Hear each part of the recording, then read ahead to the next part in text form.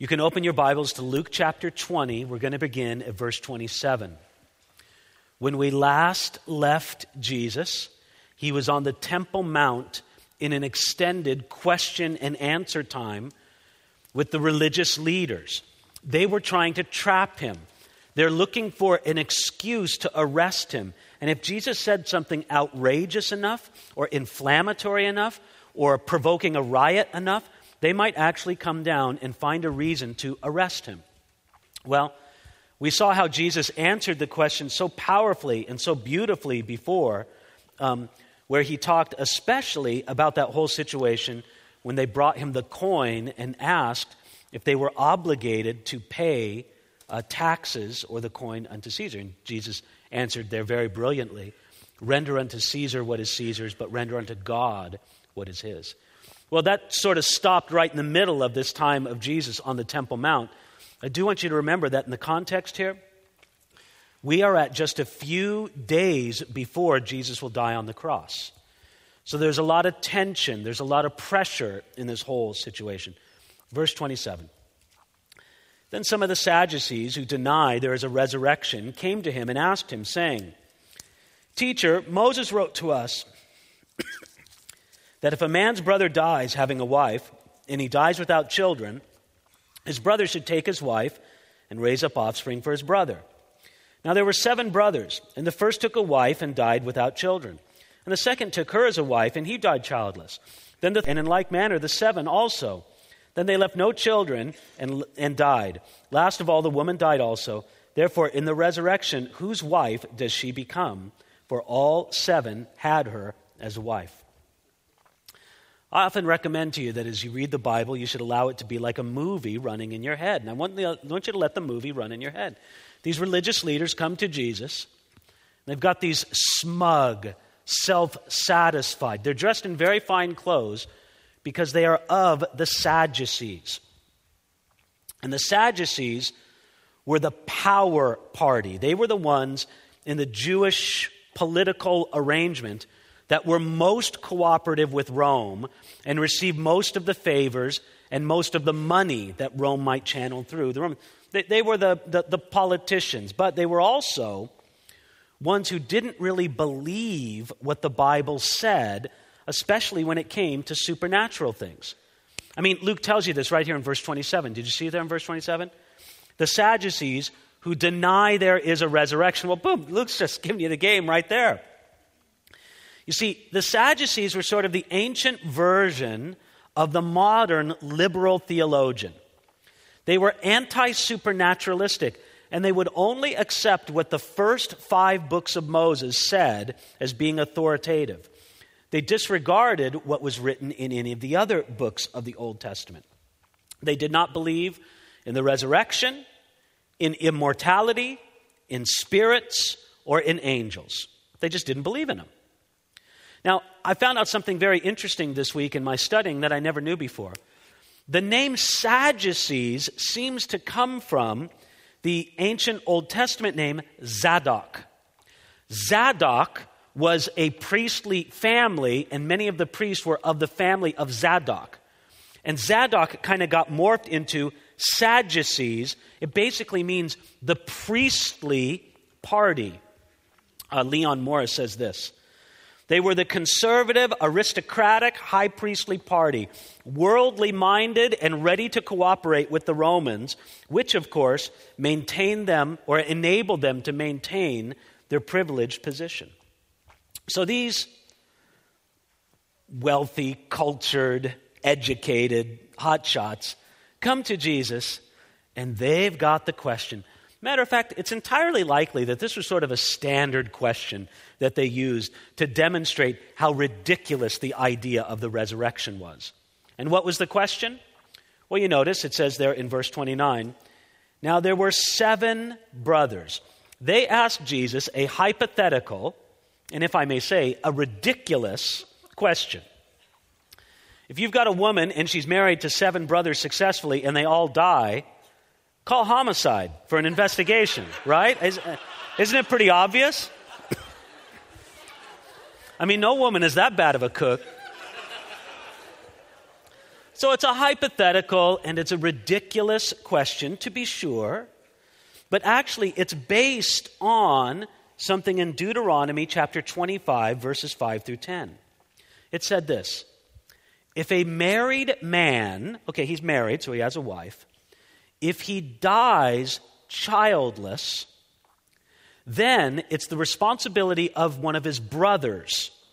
Now, if he has brothers, if he doesn't have brothers, then it's just a tragedy all around. But if he has brothers, it's the responsibility of one of his brothers to actually provide children to the wife, and those children would actually be raised with the name and the inheritance of the brother who died. This is so the name and the inheritance of the brother who died would not disappear from Israel, but that it would be perpetuated. So this practice is known, it even has a fancy name. It's called levirate marriage. It comes from the Latin word lavir, meaning brother-in-law. And again, it's found in Deuteronomy. So this was the specific idea in question. So what did they do? They imagined elaborate circumstances along the lines of a hypothetical practice of levirate marriage. And I read it, so you got the idea. I mean, you read it yourself. And what does it come down to? Verse 33, therefore, in the resurrection, whose wife does she become? And I can just see it in my mind, can't you? Can't you see that smug, self-satisfied Sadducee who asked the question, well, Jesus, just try to answer this one. You know, this is the question we give to all the guys, and nobody can answer it. You know, this is it. So let's see what Jesus' reply is going to be. Verse 34. And Jesus answered and said to them, the sons of this age marry and are given in marriage. But those who are counted worthy to attain that age and the resurrection from the dead neither marry nor are given in marriage, nor can they die anymore. For they are equal to the angels and are sons of God, being sons of the resurrection. Jesus blew their mind with this answer. In verse 35, he says, neither do they marry nor are they given in marriage. You know what Jesus basically replied? He said, hello, Sadducees, don't you realize that life in the age to come, life in heaven, is fundamentally different than life on earth? You're just imagining life on earth extended up into the clouds where people, strum harps and there's, angels flying around and we just live for a long time. He goes, you guys don't get it at all. The life we live in the life to come is of a different order altogether. Here we marry and are given in marriage. Up there, we do not do it. You see, this life compared to the life to come is of a completely different order. Now, this passage has made many people wonder if marriage relationships are going to exist in heaven, or if those who are husband and wife on earth will have any special relationship in heaven. Now, we're not told enough about life in the world to come to be able to answer that in great detail. But we can give a couple of principles. Okay? Here's the first principle. Number one, family relationships will still be known in the life to come. How do we know this? Well, Jesus gave a story about a rich man who died and went to Hades.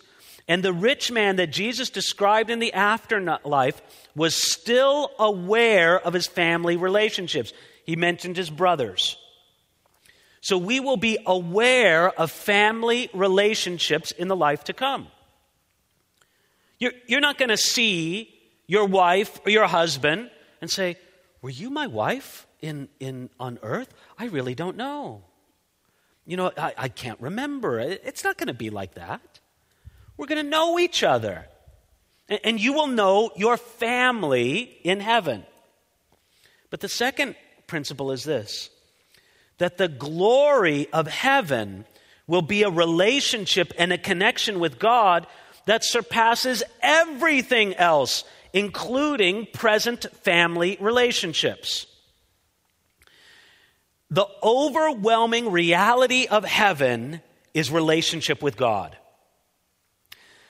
Relationship with God is so fundamental to understanding and experiencing heaven that the book of Revelation describes God's presence in heaven as being like the sun that shines down upon everything.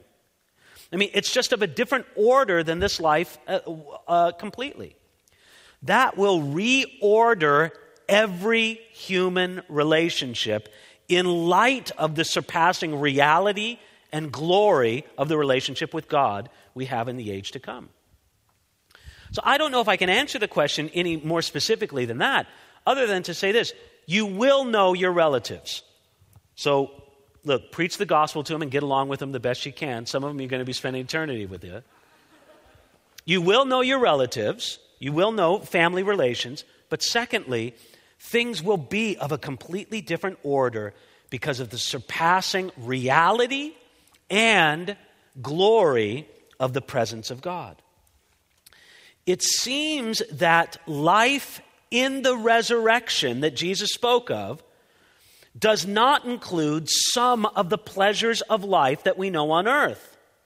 Now, if that's true, and look, I don't mean to sound forward or anything, but if it's true that in the age to come, we don't enjoy the pleasures of marital intimacy, if we don't enjoy those pleasures, it is only because there is a surpassing glory and a surpassing pleasure that we have in the presence and the experience of God, and, if I may say, the complete fulfillment of who we are as human beings. So nobody's going to be the loser in heaven. Nobody's going to feel that anything is lacking or that something's missing at all. No one will be disappointed with the arrangements.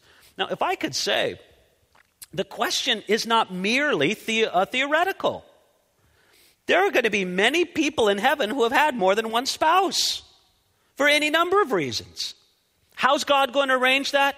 What Jesus is basically saying is, because he doesn't give a detailed answer other than just to say that the way things are done in heaven is different from the way things are done on earth. Don't worry about it. That's basically what Jesus says.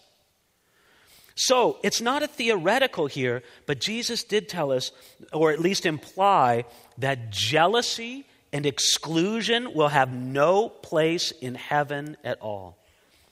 Now, one other thing I should point out: the biblical understanding of heaven is completely different than that of some other religions. And I'll just mention two that come to mind. Maybe there's more. But as much as I know, Islam and Mormonism, they have very, if I can just say, sensual images of heaven. That all the sensual things that a holy man denied himself on earth are flooded upon him in heaven. That's kind of the idea. That is not the Bible's idea of heaven at all, expressed by what Jesus said right here. But notice what he says here in verse 36. Nor can they die anymore, for they are equal to the angels and are sons of God, being the sons of the resurrection. Jesus reminded us of another very important point, that life in heaven is eternal. You don't die anymore. And therefore, it shares some characteristics of the life or the existence that the angelic beings now experience. Although we will be even greater than the angelic beings, being called, as it says there in verse 36, sons of God and sons of the resurrection. Those two titles are not given to angels, at least not in the New Testament. To put it very basically, I could say this: if there is no death in the age to come, there's no reason for procreation in the age to come, because nobody dies. I mean, here, if there were no procreation, the human race would be gone in one generation. But no, Jesus says, no, you don't die in heaven. And that's very significant. Now, not only did Jesus expose the foolishness of their question, but I want you to notice how he did it. What were some of the things that the Sadducees did not believe in?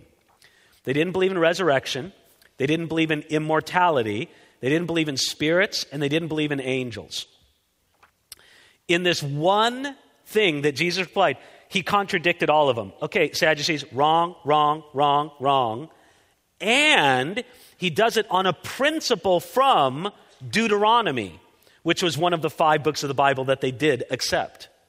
So Jesus pretty much not only, kicked him in the rear, he then just kind of, gave him noogies or something like that afterwards. I mean, it's really conclusive what Jesus did to them there. But if you think, well, let's put it this way. Verse 37, now it's like he's got their head and he's going to start giving them noogies here in verse. I feel really bad if somebody from another country is watching this on live stream and they're flipping through a lexicon trying to find noogies. What are that? I don't know. Verse 37. We could bring somebody up on stage and demonstrate, but there's no reason for that. Verse 37. But even Moses showed in the burning bush passage that the dead are raised. When he called the Lord the God of Abraham, the God of Isaac, and the God of Jacob. For he is not the God of the dead, but of the living. For all live to him. Then some of the scribes answered and said, Teacher, you have spoken well. But after that, they dared not question him anymore. Jesus said, listen, Mr. Sadducee, I'm just getting started with you. I already told you that angels really exist and that there is immortality and that there is a resurrection. And all your ridiculous questions trying to prove otherwise are just silly. Get them out of my face. But let me tell you something else.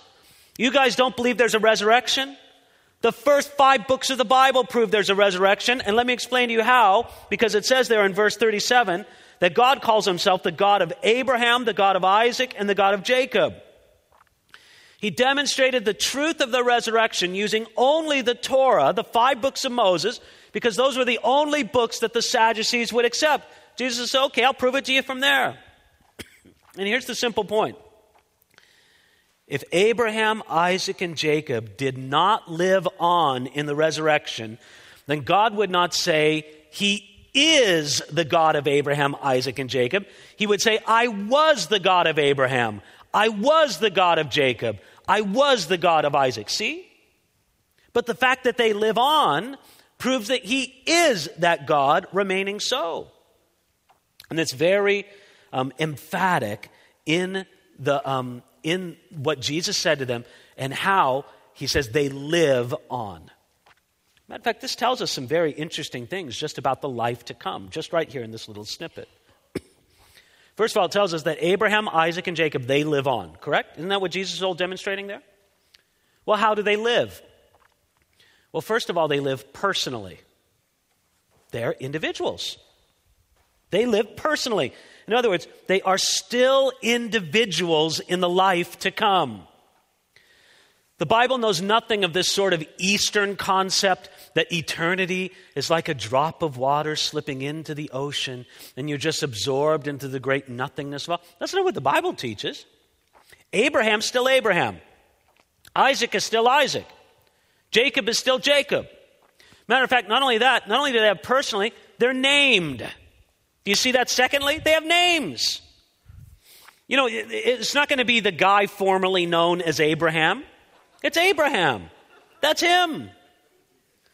He has a name and an identity that keeps. And by the way, you can demonstrate this from a few places in Scripture, but it is important to point out that we will be able to recognize one another in heaven. Spurgeon mentioned it, that somebody asked him, or maybe it was somebody else, maybe he was just telling a story. Are we going to know each other in heaven? And I thought his answer was pretty good. He goes, well, I don't expect to be more stupid in heaven than I am on earth. Well, of course we're going to know each other in heaven. Personally, we're going to have a name, but then secondly, they are free from all sorrow. They will never die again, but instead they live as sons of God. And in a beautiful way, we can say, they are not lost. We know right where they are. It's not like they're on some distant corner of the universe. What great comfort this is for those who have lost a loved one. I think about it in recent weeks. There have been some precious people who have passed from this life to eternity. And we think about it and we feel it acutely because we may feel that they are lost to us. And in a sense they are, but they are not lost. They are found with God, just as much as Abraham, Isaac, and Jacob, those who die in the Lord are also with him. Let me read you a quote from Charles Spurgeon. I think it was very beautiful. He said this: Children of God,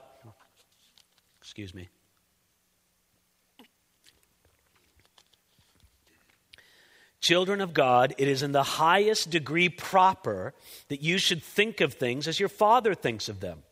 And he saith, all live unto God.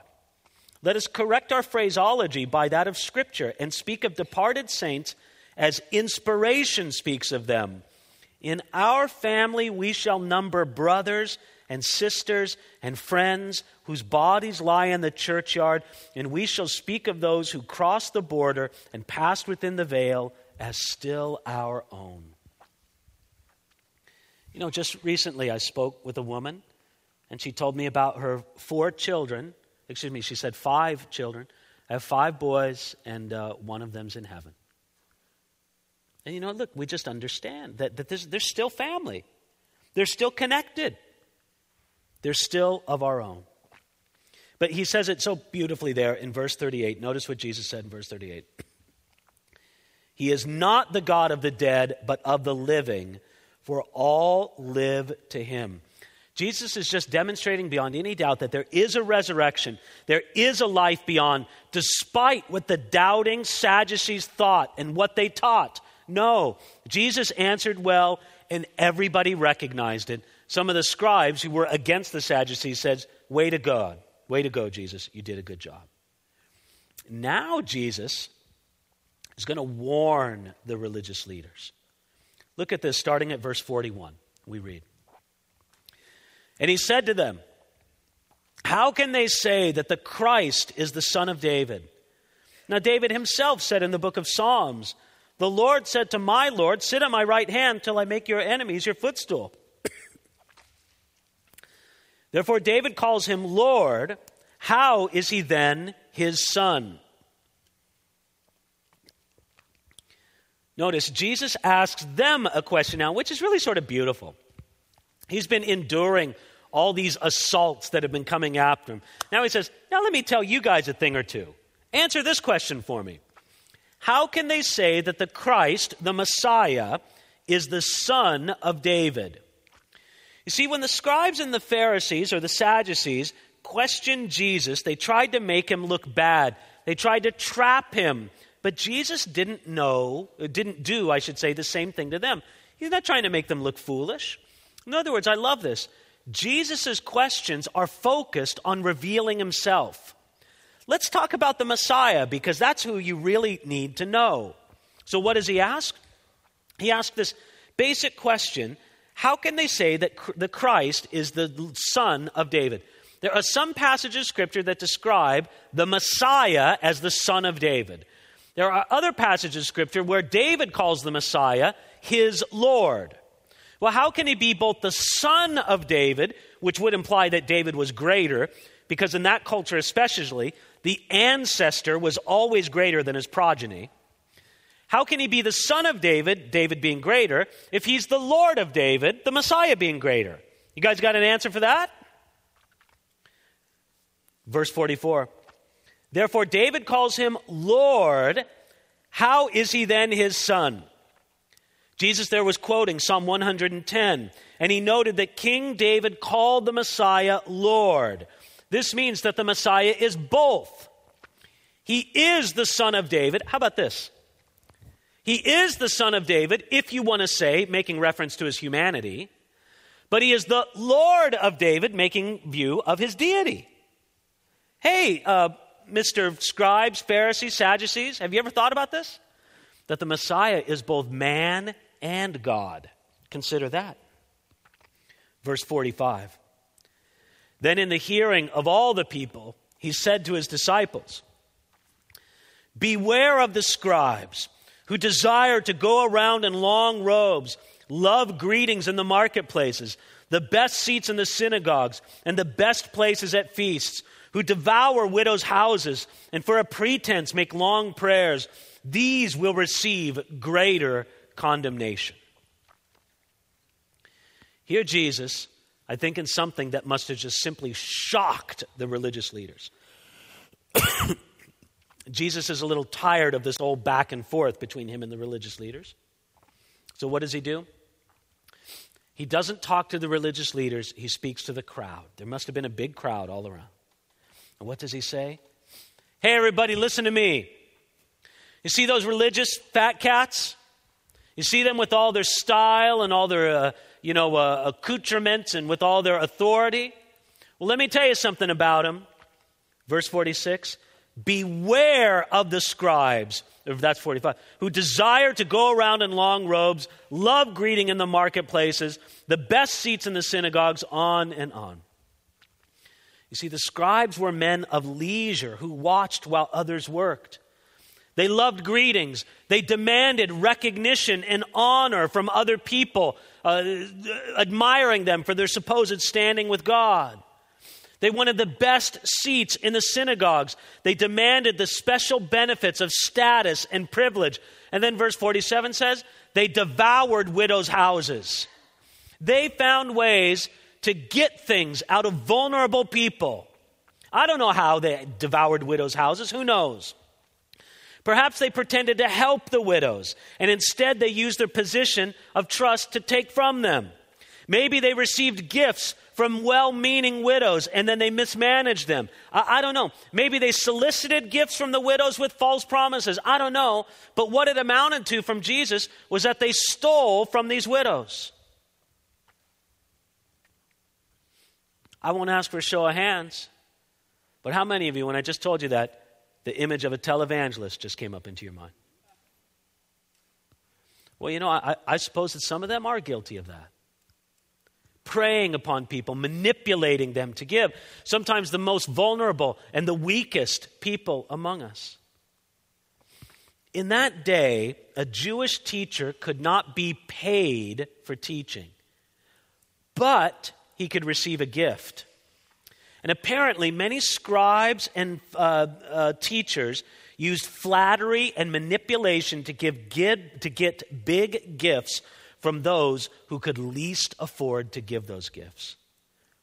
You see, many of the Jews of Jesus' day taught that teachers were to be respected almost the same as God. And they said that they deserved more honor and respect than any other people in life did. They taught that the greatest act that somebody could do of holiness was to give a gift to a teacher. Isn't that a swell thing for the teacher to be teaching? And of course, it was they themselves that taught all this out of demonstrably selfish motives.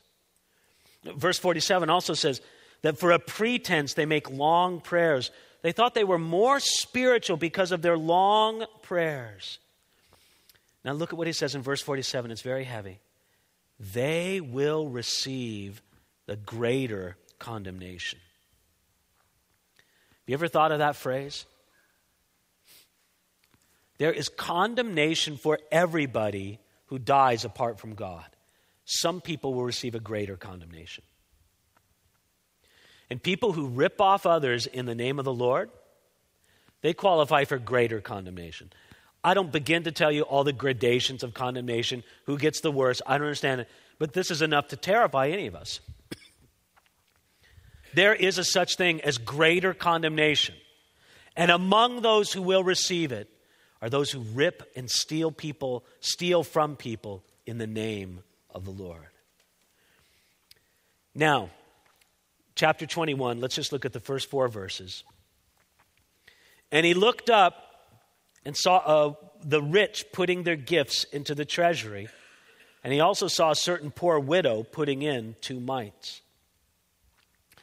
Jesus was there at the temple teaching all these things, and he looked up, and what did he see? He saw a long line of people putting money into the treasury box. And some of them were no doubt doing it with a lot of ostentation. In another place in the Gospels, Jesus described those who give with trumpets blowing and with great attention to it. And no doubt there was some of that going on. By the way, this indicates that the gifts at the temple were being received at an offering box. Sometimes churches wonder if it's more spiritual to use an offering box or to pass, a plate or bags for a collection. I'll tell you what I say to pastors when they ask me that. I say, do whichever is going to be least conspicuous. If there's a line at the offering box, with a congregation with any size, there could very easily be one, then, it's probably just to pass the bags, because then it's just least conspicuous. Just do whichever is least conspicuous. Well, this is what they were doing there. They were at this great thing. They were offering this money, and they were giving their amounts, and they were rich, and everybody could see. But then verse 2, he also saw a certain poor widow putting in 2 mites. And again, in the movie that runs in my head, here's Jesus, and he's tired. He's tired because he's been on the Temple Mount. He's tired because he's a wanted man, and there's all that stress upon him. He's tired because in a few days he knows that the cross awaits him. He's tired because he's had to deal with argumentative religious leaders all day, and nothing will tire you out like dealing with argumentative religious leaders. And so finally, what does he do? He lifts up his eyes. He sees a bunch of rich guys. And then what does he see? One poor widow come up, and she puts in 2 mites. You can picture the widow, can't you? She's kind of bent over. She shuffles in her steps. She takes a little purse out and very carefully draws the 2 coins out. And with great earnestness, she puts them in the box. Probably the rich guys were almost laughing at her. Jesus looked at her, and I think he smiled. I think he said, yeah, that's the one. That's the one right there. Now, he gave 2 mites. I don't know exactly how much a mite is, but I'll give you the calculation that Matthew Poole gave in his commentary. I think you'll find this very helpful. He says that a denarii is 1 day's wage, and it equals 6 mias. 1 mia equals 2 pondrons. 1 pondron equals 2 isserines. 1 isserine is 8 mites. This is all very helpful, isn't it? I always find it funny when they give the value of 1 coin into a relation of a coin that you have no idea what that means either. But it could come down to this. 2 mites, it could be said, equals 1% of a day's wage. Now, some of you are thinking, well, look, I do pretty good. On a good day, maybe you're in sales or something. Man, in a good day, I could make $1,000 a day. So that's 1% of that. That's not nothing. What is that, 1% of 1,000? 10? Thank you, math people. 10, that's something. Okay, but look, you got to remember something. In these early societies, it was much as in the developing world today. When you go to a place in the developing world today and find out how much people make a day, what is it usually? $2, $3 a day. That would have been sort of the equivalent. So really, basically, what you're talking about is a few pennies. That's it, a few pennies. That's what she did. She dropped them in. Now, you know what I love about that? And I just love this widow. She gave both of them. Who would have criticized her for keeping 1? Okay, here you go. If anybody in this room gives half of your total net worth to the Lord, we'll think you're the most amazing person who ever lived. And those 2 coins were all her net worth. And she could have been a hero for giving 1. But what did she do? I'll give them both. That just absolutely blows my mind. So she puts them in the box and brought some well-needed refreshment to Jesus, I believe. Now notice this, verse 3. So he said, "Truly I say to you that this poor widow has put in more than all. For all these out of their abundance have put in offerings for God, but she out of her poverty put in all the livelihood that she had." Isn't that powerful? This poor widow put in more than they all. Now, I don't think he meant more than any one of them individually. I think he put in more than all of them collectively. Here's the guys walking up, those poster board checks, the really big ones. They're all walking up, to the thing and smiling and getting their pictures taken and all that. Here she comes and drops in a couple of cents. And Jesus said, all of them. She just gave more. Isn't this powerful, showing us that God looks at the spirit of giving, and it's the spirit of giving that determines the value of the gift more than the amount. God doesn't want grudgingly given money. He doesn't want guilt money. He doesn't want manipulation money. God wants the cheerful giver to give.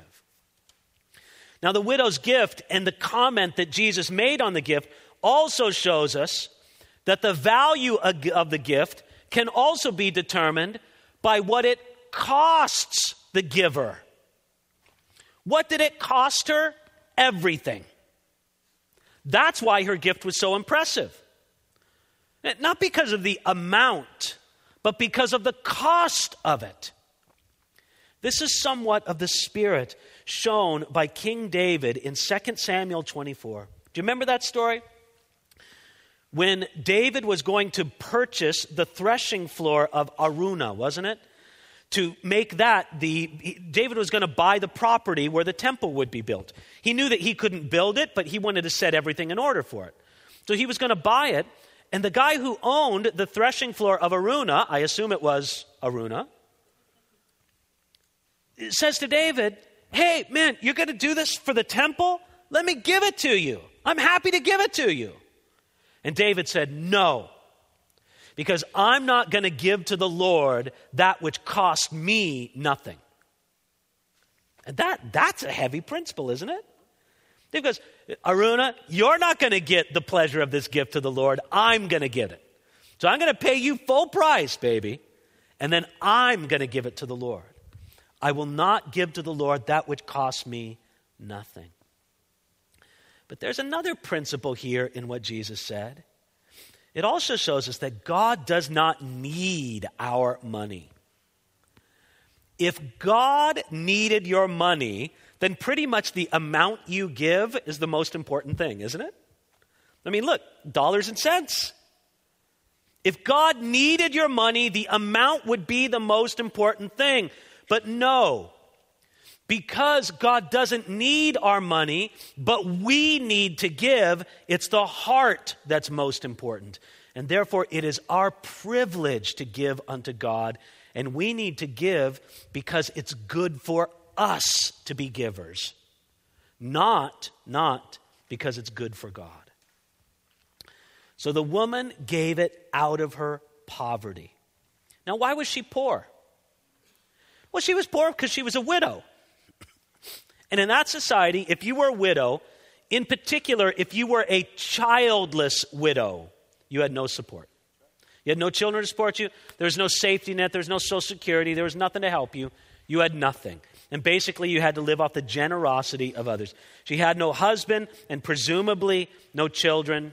Listen, isn't it significant that just before this, Jesus criticized the scribes who devoured women's houses or widows' houses?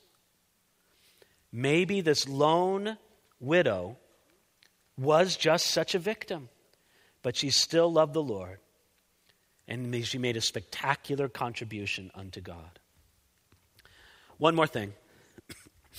This widow really challenges the notion that many of us think, and look, I don't condemn you for thinking this. It's so common. Everybody's experienced it. But many of us think, I'll give. Oh, man, I have the heart of a giver. I really want to give. And I'll give when I have more.